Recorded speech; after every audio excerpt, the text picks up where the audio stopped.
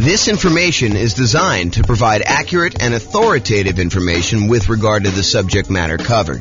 It is offered with the understanding that the presenters are not engaged in rendering legal, accounting, or other professional services.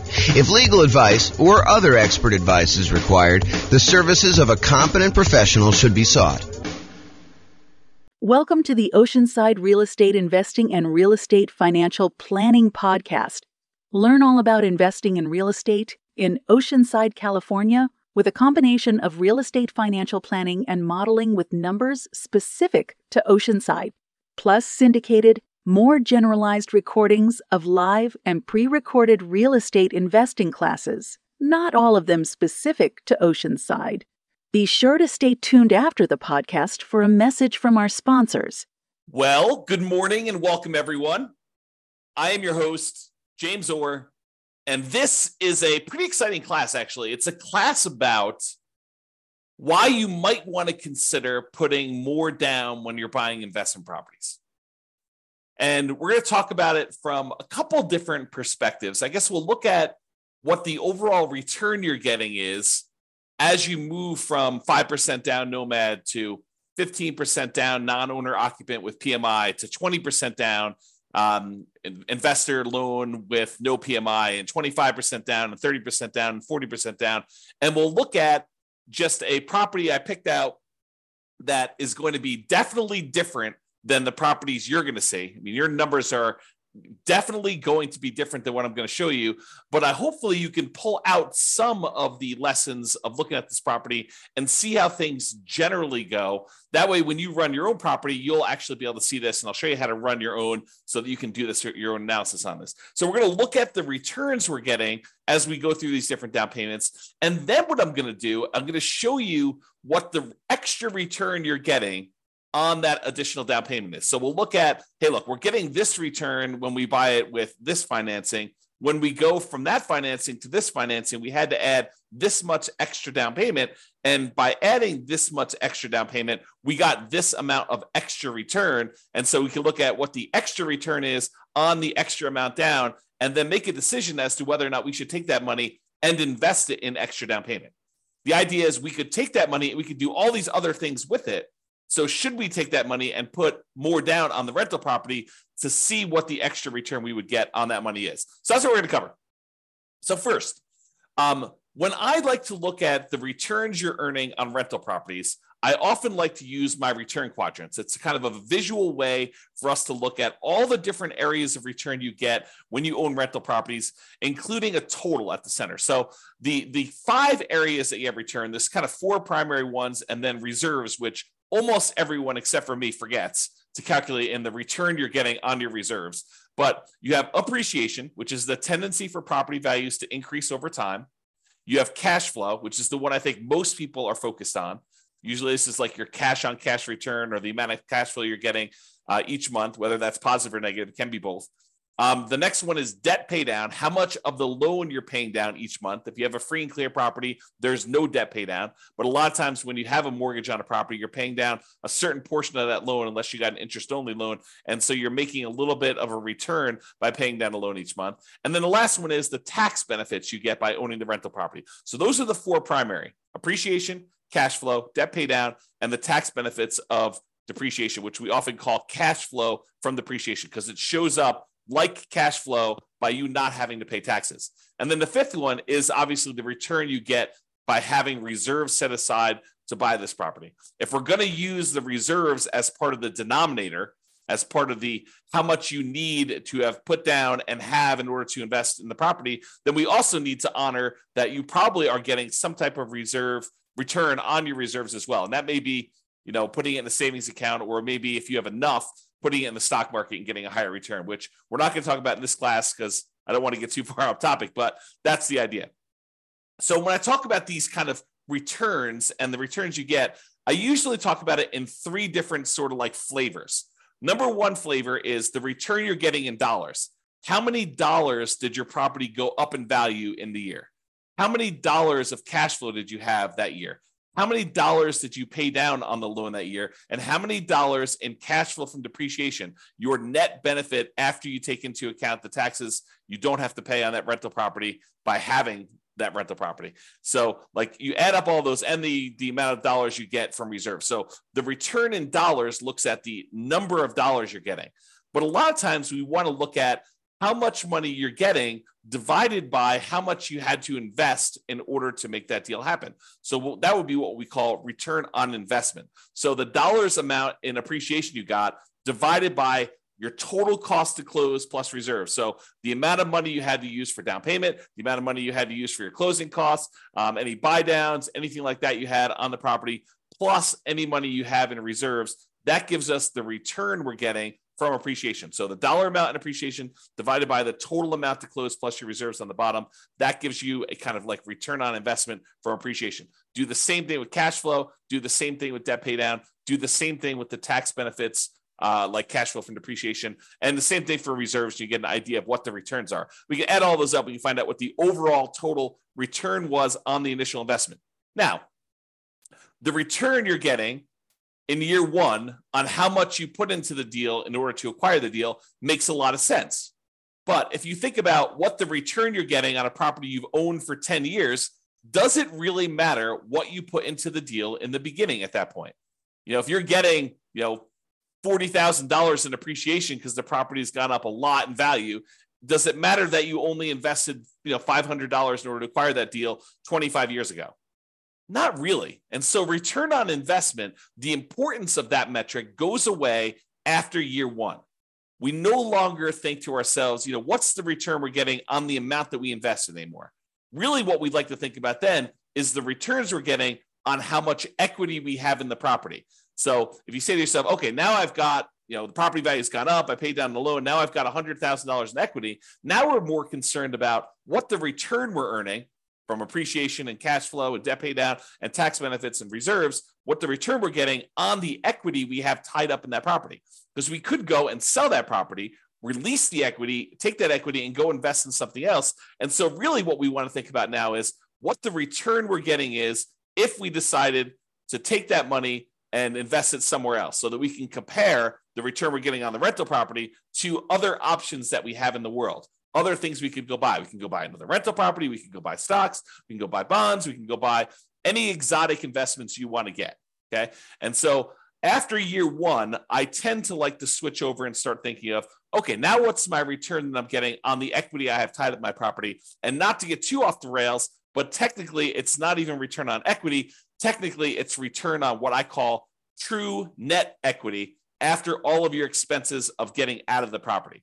Because it's really not the return you're getting on the amount of equity you have in the property. It's really the return you're getting if you were to take that money out of that investment and you were going to go invest in something else. So we really need to know how much you'd walk away with in equity from that property. Your equity after you pay all your expenses, like your closing costs, your real estate commissions, the capital gains taxes you got due, and any depreciation recapture on any depreciation you took. So we want to look at equity after all those expenses. So we're not going to get into that today. We'll do entire classes on that concept, but I just wanted to introduce it to you. So now that I covered this, it's really like three flavors of the returns: return in dollars, which we'll talk about today, and return on investment, which we'll talk about today. We're not going to go into the return on equity stuff today because we're really just primarily focusing on when you acquire a property. So previously in classes, I think it was must have been late last week, we went over the loan comparison spreadsheet as shown on the screen here. And this is just an organized way for you to call up a lender and ask them about the different loans you're considering getting. And then you could fill in a spot on the spreadsheet for what the interest rate is for them, what the monthly PMI rate is, kind of make any notes about any points or anything like that that you'd have to pay in order to get that. You put in your property value, and it does a whole bunch of calculations for you to show you what your monthly payment would be so that you can easily compare all the owner-occupant loans or all of the investor loans or all the loans if you're considering any option that would work for you. So this is just to show you like this kind of summary spreadsheet. I am going to use the numbers from this spreadsheet as just like the example from today. Now, it is impossible for me to go ahead and pick an interest rate or set of interest rates because they vary depending on the loan. It's impossible for me to pick a set of interest rates for you where when you finally listen to this recording, that those interest rates are going to be valid for you. First of all, you probably don't have the same credit score exactly that the person that we modeled this kind of spreadsheet from. And interest rates change every day, sometimes throughout the day, depending on the lender you're using. And so it's not possible for us to do this.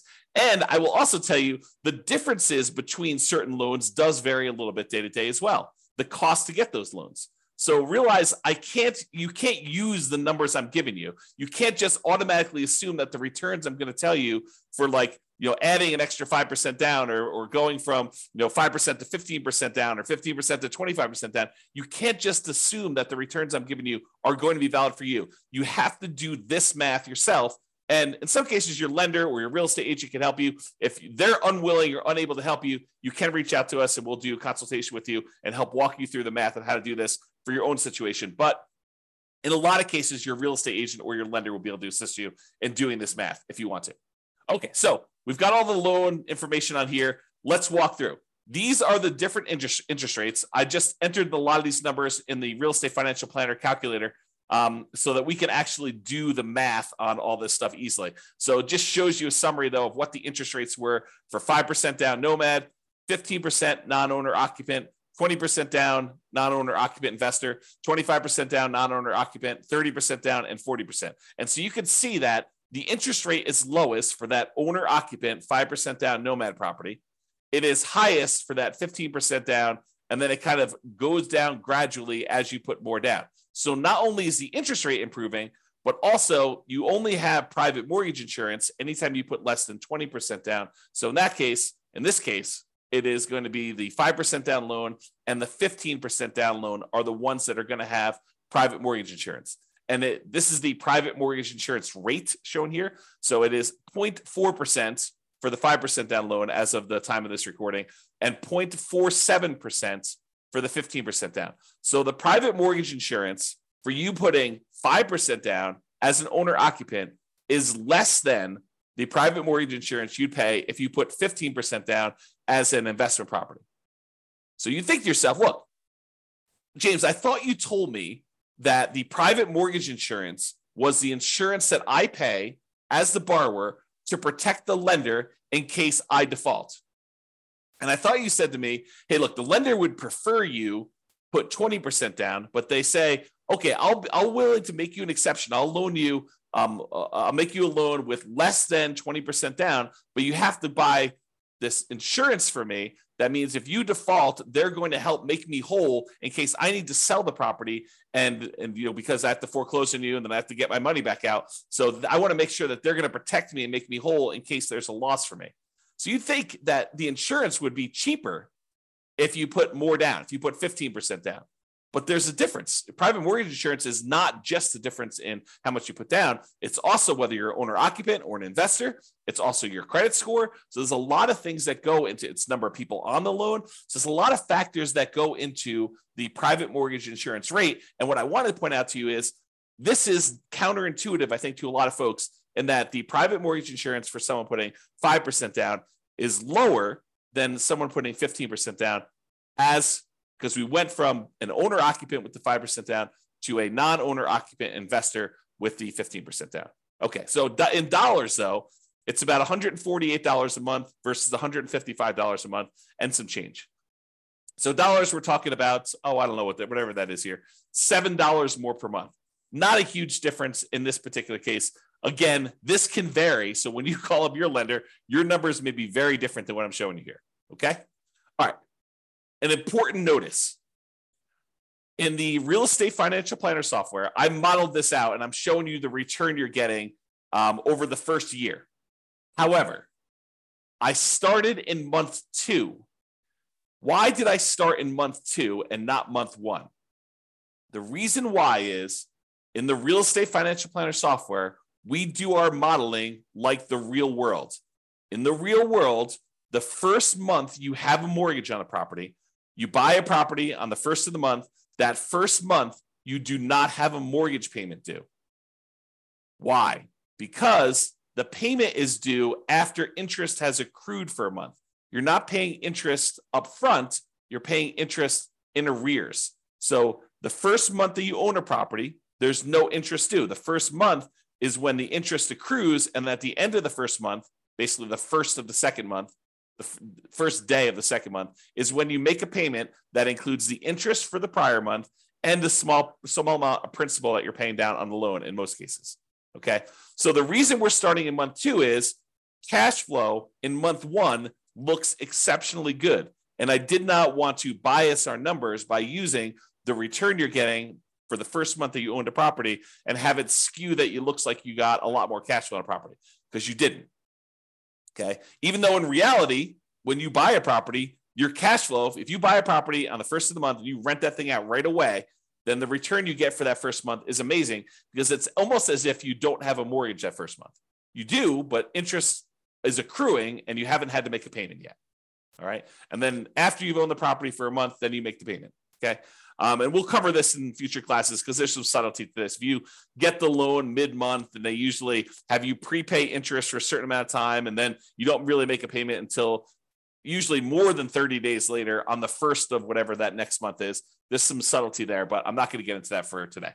Okay. So point out, we're not starting in month 1, we're starting in month 2, and we're counting 12 months for month 2.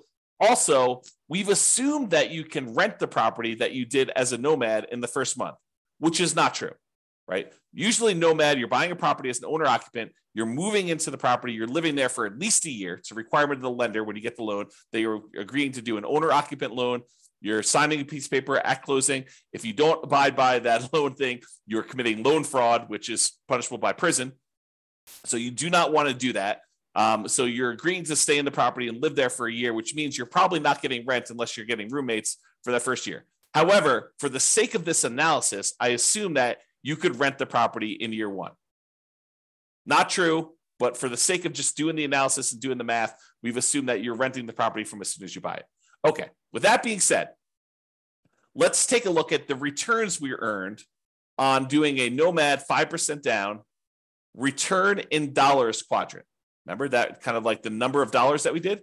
So here are the different returns we earned by buying that property, starting in month 2, going through month 13.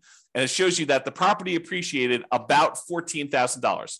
We assumed, I think I did the median priced home in the US. And so we assumed a 3% appreciation, which I think is pretty reasonable over a long period of time. It's possible property values can go up more than that. It's possible that property values can actually go down in value. But I've assumed that for this case, we're trying to do in a pro forma looking forward. I said, look, what do we think the property might appreciate? I said, let's use 3%. That's a very defensible, conservative position. So let's use that. So $14,100 is how much the property appreciated in the first year. Cash flow wise, this property, because you only put 5% down and it's not an amazing cash flow property to begin with, we didn't do all of our 88 strategies to maximize cash flow. This one has negative $6,791 in cash flow. Remember, we only put 5% down on this property. If we put 100% down, we'd have great cash flow. If we put 50% down, we'd have great cash flow. If we put 75% down, we'd have good cash flow. But because we put so little down, we basically have what I like to refer to as deferred down payments, because you chose to put less down and to receive less cash flow. In this case, it's negative. If you put more down, you get more cash flow. So instead of putting more down, you chose to get negative cash flow in this. So appreciation was $14,100.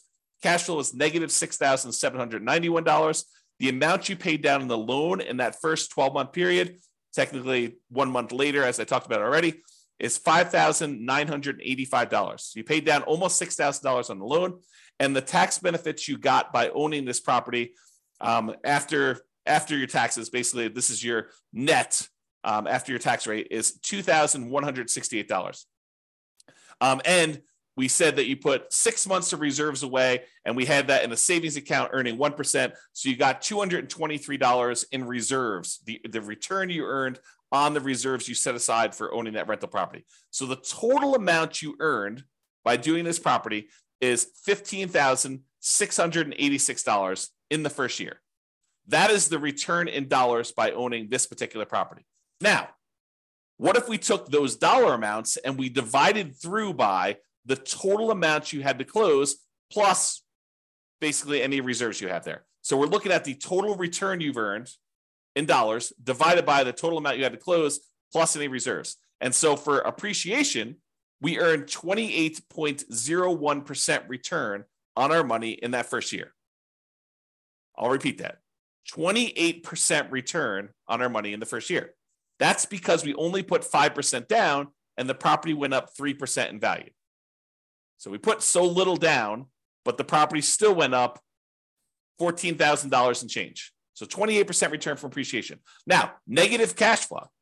So cash flow is ugly. It's negative 13%, negative 13.49% in cash flow. Because the cash flow is negative, we have a negative return there. Then we have debt pay down. You earned 11.89% on the amount of money that you paid down on the loan in the first year on the amount that you had to invest. And then the tax benefits. So you got 4.31% return from that cash flow from depreciation on the total amount you invested in order to get the deal plus your reserves. And then your return on the reserves itself was 0.44%. Okay. The overall total return from appreciation, cash flow, debt pay down, tax benefits, and those 6 months of reserves is 31.16%. So even though you had really ugly negative cash flow in this property, you're earning 31% return on your money in that first year. Okay, not bad. Now, let's look at the difference in returns you earn going from this 5% down nomad to now I'm saying, let's do 15% down and buy a rental property and not move in. We're kind of comparing what the return difference is going to be doing one loan program versus another. And so appreciation is the same. It doesn't matter if you put 5% down, if you put nothing down, if you put 20% down, if you put 50% down, if you put 100% down, it doesn't matter how much you put down. The property still goes up in value or goes down in value from appreciation the same amount. It doesn't matter how much you put down on a deal. Appreciation is going to be the same for both those. So appreciation is still $14,100 regardless of what loan program you did. However, you put more down and the interest rate changed when you went from 5% down to 15% down. So your cash flow went from negative $6,791 per year to negative $3,377 per year. So your cash flow improved by whatever that is, $3,300 or so per year. Okay. Now, next one is debt pay down. You were paying down almost $6,000 on your loan in the first year doing that nomad strategy. Now, because you put 15% down and because the interest rate changed, you're only paying down $4,339, which is a difference of, $1,600 or so in change. So you paid down $1,600 less in that first year because you changed loans from 5% to 15%. So it's a difference in your return because these things change as you change your down payment amount. And then your tax benefits, they don't change regardless of how much money you put down. You still get the same tax benefits by owning an investment property that you do, whether you put 0 down, 5% down, 15% down, 25% down, 50% down, or 100% down. It's still $2,168 on this property. However, the amounts you have to set aside for reserves does change because we're saying reserves are 6 months of your total cost to run a property. And if your payment changes, it means you have to set aside less if your payment goes down. So you end up earning a little bit less on reserves. You earned $223 for the year as a return on your reserves when you put 5% down versus $206 in reserves from your reserves when you put 15% down. So the overall difference, you went from earning $15,686 by owning the property with 5% down to now you got $17,436. Squint really hard, about $2,000 more by putting an extra 10% down on the property. You went from 5% to 15% down. So basically, you made $1,750 more, but you had to put up $45,063 more in order to get that extra $1,750. So when you think about that, you're like, okay, is it worth for me to earn $1,750 more in the first year on this particular property by putting up $45,000? Well, that's a return of 3.88% on the extra down payment. On that extra $45,000 you had to put down, you're getting a 3.88% return on doing that. In my opinion, that's probably not worthwhile, right? You're basically putting up $45,000 and you're only getting $1,750 more by doing that. But you have to decide that and you have to run your own numbers to determine that. Okay. So this is the math we're going to do. We're going to say, look, what's the return we're earning in total from doing, this particular property with this financing? What's the return by doing different financing on the same property? And then we're going to say, how much more did I have to put down on that? And how much more did I earn by putting that down? And we're going to determine, should we put that extra amount down or not? You get to decide. Okay. So now we're going to look at the difference in return amounts. So before, we were earning 31.16% total return from appreciation and cash flow and debt pay down, the tax benefits, and on the reserves. So when we did the Nomad strategy, we were earning a 31.16% return in that first year on the total amount of money we had to put into the deal, including reserves. Now, when we put 15% down, we're earning 18.28% return. A lot less. Not quite half as much, but a little bit less than half as much. So your overall return on investment decreased from 31% to 18% by putting more down. Now your cash flow improved, but it's still slightly negative. Because I think a lot of folks are really focusing on this cash flow number. They're like, look, it's cash flow, it's cash flow, it's cash flow, especially when it's harder to do cash flow in our current marketplace. Prices are way up, interest rates are way up, rents are up, but they're not quite as much up to counteract both those high prices and those higher interest rates. But they're really focusing on cash flow. And yeah, cash flow does improve when you go from 5% down to 15% down, but your return gets cut significantly overall. You're much less leverage, also much less risky. If you measure risk as, different things like your resiliency to changes in rent, or your resiliency to changes in prices, or the amount of reserves you have set aside, or your debt load to your net worth, or your debt load to your liquidity, like all of those different measures of risk, when you put less down, those tend to get better. So less risky. All right. So I've gone through the first one a little slower. Now let's just summarize what's happening on all of these. So if you look at the other one, we were doing $15,686 was the return. We earned on Nomad $17,436 on the 15% down. You'll see that's these numbers here. So when we do the Nomad strategy, that's this one. That's $15,686 total. The one where we put 15% down is $17,436. Then this is the one for 20%, 25%, 30%, and 40%. And all of these bars show you the breakdown. So it's $14,100 for appreciation for each of the individual properties. It just summarizes all of them for you. And then this is, the red one is the debt pay down. So almost $6,000 in debt pay down on that Nomad one, $4,300 on the 15% down, about $4,000 on the 20%, a little less than $4,000 on the 25%, about $3,700 and change on the 30% down, and about $3,300 and change on the 40% down. So you can see the amount of debt pay down is decreasing over time. The cash flow number was really negative when we did Nomad, not less negative, but still significantly negative when we did the 15% down. It's slightly positive, $288 for the year, about, I don't know, whatever that is, $24 or so per month for the year when you put 20% down. So basically it's almost break even if you look at it this way when you do the 20% down. Then you get some positive cash flow when you go to 25% down. That's probably $200 a month. Then it increases a lot more for 30% down and a lot more for 40% down. So you can see the cash flow changes. And then the amount you get in cash flow from depreciation, the tax benefits, is the same. Okay. So you can see how these returns vary.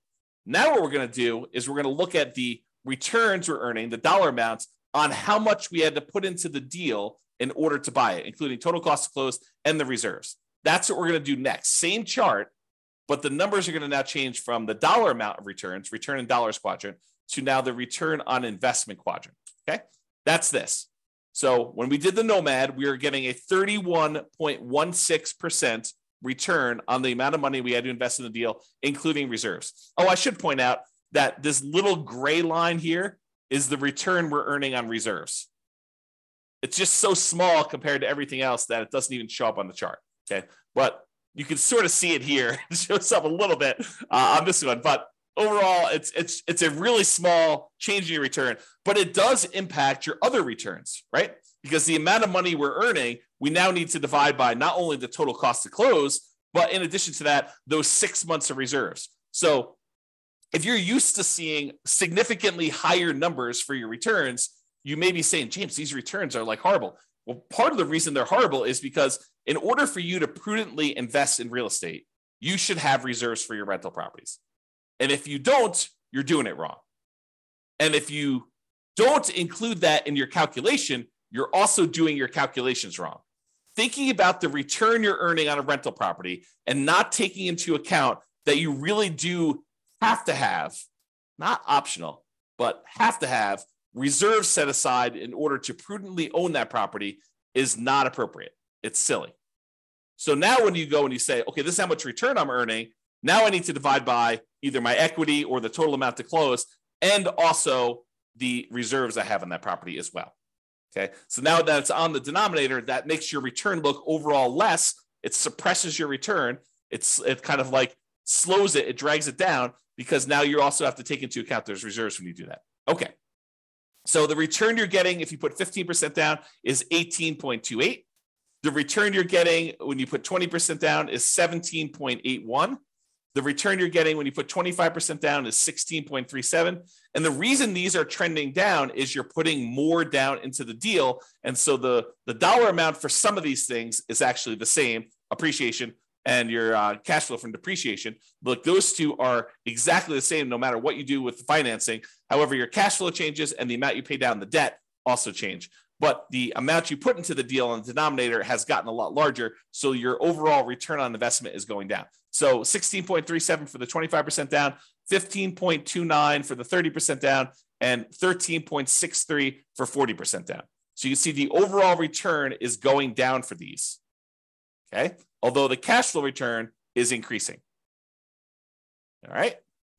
Now, remember before we did that difference, we said, hey, look, you put you got $1,750, $1,750 more, but you had to put up $45,000 more. That means the return you got on that extra down payment when we went from 5% down to 15% down was 3.88. We're going to do this same math for all of the different loans. That's here. So when we go from 5% down to 15% down, you earned 3.88% on that extra down payment. Probably not worthwhile, in my opinion. However, when you go from 15% down, if you're going to do the 15% down loan to go to the 20% down loan, that extra 5% down, in order to get your extra return, you're earning 15.74% on that extra 5% down payment. That to me is probably worthwhile. To come up with 5% more down payments, you get an extra 15.74% return on that extra money. That's what we're saying. When you go from 20% down to 25% down, you only earn 8.83% return on that money, which is not like horrible, but it's not amazing, right? I mean, I think an 8% return, almost 9% return seems relatively good, but not like amazingly great or horribly bad. To go from 25% down to 30% down is 8.55% better. It's the return. It's not better. It's 8.5% return on the extra down payment. And then 30% down to 40% down is 7.67 return on the extra down payment there. So you can get a feel for that. Now, you could go and compare this. Like you could say, look, I'm going from a 5% down loan. I'm considering doing 25% down. What's the difference in down payment between the 5% and the 25%? And then what's the difference in returns I'm getting on those? You could calculate that out. You could do any of these variations. I didn't do all of them because we'd be here all day, but I did do ones going from this Nomad one to each of the individual other loans. So now this one is saying, look, to go from that 5% down to the 15% down, we already know that one. It's 3.88%. But what if you go from doing Nomad with 5% down to putting the full 20% down? And you want to figure out what the overall return is on that difference in that 15% difference and the return difference you got between those. Well, that's a 7.72% return on the extra down payment. When you go from 5% to 25% down, that's an 8%, return on that extra down payment. Go from 5% down to 30%, 8.11, and go from 5% down to 40%, that's 7.98. So when you go over these bigger spreads, a lot of times they get compressed, is the generalization. Again, though, you absolutely must call your lender, get rates for your credit score that day and the property that you're considering buying to do this math on your own. But it is a worthwhile exercise if you have the option of doing lots of different loan programs and buying lots of different kind of like setups. If you only can do Nomad, if you only have 5% down, you're doing Nomad, you don't really need to do a lot of these calculations, right? If you're only going to go buy a property and you're not going to do an owner-occupant Nomad, you could probably eliminate the 5% down and just look at 15% down, 20% down, 25% down, 30, 40%. If you don't have 30 or 40% down, you could probably eliminate those unless you're willing to take the time, delay, save up more money, and do that, which honestly might not be the worst thing in the world. Okay? I think this is the last slide, then we have a quick conclusion. What I wanted to show you is that this is the return on investment for cash flow, which another way people call this is the cash on cash return on investment. It's the cash you're getting back, the cash flow on the property, divided by the amount you put in the deal. Cash on cash return on investment. Okay. Now, as you put more money down, cash on cash usually approaches cap rate. And if your cash on cash is higher than your cap rate, then it actually goes down to meet cap rate. If your cash on cash is lower than your cap rate, then it actually increases up to meet cap rate. Cap rate is the return you're getting in cash flow on a property when you do not have a mortgage on the property.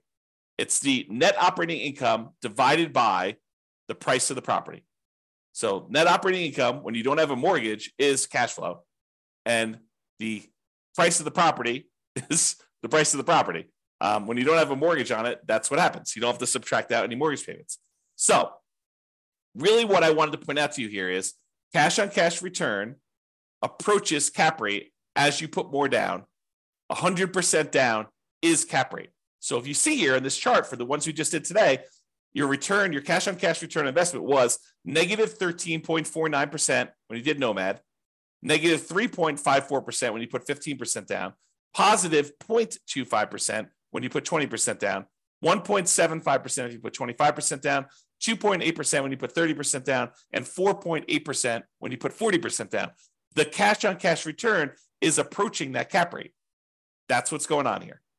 Okay? All right. So in conclusion, your numbers will be different. However, putting more down tends to lower your overall return on investment. Less leverage. This makes sense. It's like, I'm not telling you anything that's not obvious to you. It tends to improve your cash flow in terms of dollars. And cash on cash return on investment, that approaches cap rate. However, if your cash on cash return on investment was above your cap rate, putting more down will reduce your cash on cash return. Let me say that again. If your cash on cash return on investment, when you do your calculation, is higher than your cap rate, which it sometimes is when you're able to find great deals with great cash flow on them. As you put more dollars down, then your cash on cash return on investment will actually come down to approach cap rate. In this case, it went up, but realize that's not always the case. Okay. The return you earn on extra down payment can vary. You'll need to run your own numbers using your property, your mortgage interest rates with your credit score. And then once you run your math, you can decide if the return you're getting by putting more down is desirable to you and is worthwhile. The worthwhile part, in my opinion, is you look at the return you're getting on that extra down payment and you decide, is putting $45,000 more down worth me getting $1,750 more in return? And in most cases, for that number, I probably would say no. It's up to you, though, right? It's your decision. The desirable part is a little bit more subtle because, as you saw here, where the return goes when you put more down changes. Appreciation and tax benefits, they stay the same. So you're not really messing with those. However, it's a balancing act between how much cash flow you get and how much debt pay down you get for how much you put down. These vary a lot with down payment. And you put more down, you tend to get less debt pay down, and you tend to get more improved cash flow. And so you got to figure, a lot of people are focused in on this cash flow number, and they decide, hey, look, I'm going to go put more down because I want to get improved cash flow, or pick another property that has better economics, right? I think that's another solution for a lot of folks. Plus all the 88 strategies that we're not going to cover today. Okay. All right. So that's all I got for you. Thank you all for coming. I do appreciate it. I assume there's no questions. No one's been asking any questions. No one's been interacting. So thank you all for coming. This has been James Orr. Have a great day, everybody. Bye-bye for now. With home prices up, mortgage interest rates up, and rents up, but not quite enough to counteract the higher prices and interest rates, cash flow on rental properties in Oceanside is harder than ever. Book a call with the Real Estate Financial Planner to apply our proprietary 88 strategies to improve cash flow on your rentals. See the show notes for a link to schedule your call and improve your cash flow today. If you're a real estate agent, lender, or professional in Oceanside that wants to help our real estate investor listeners, consider reaching out to learn about collaboration opportunities with this podcast. We'd love to add more value to our listeners by having you assist our investors buy, sell, and finance their real estate investments.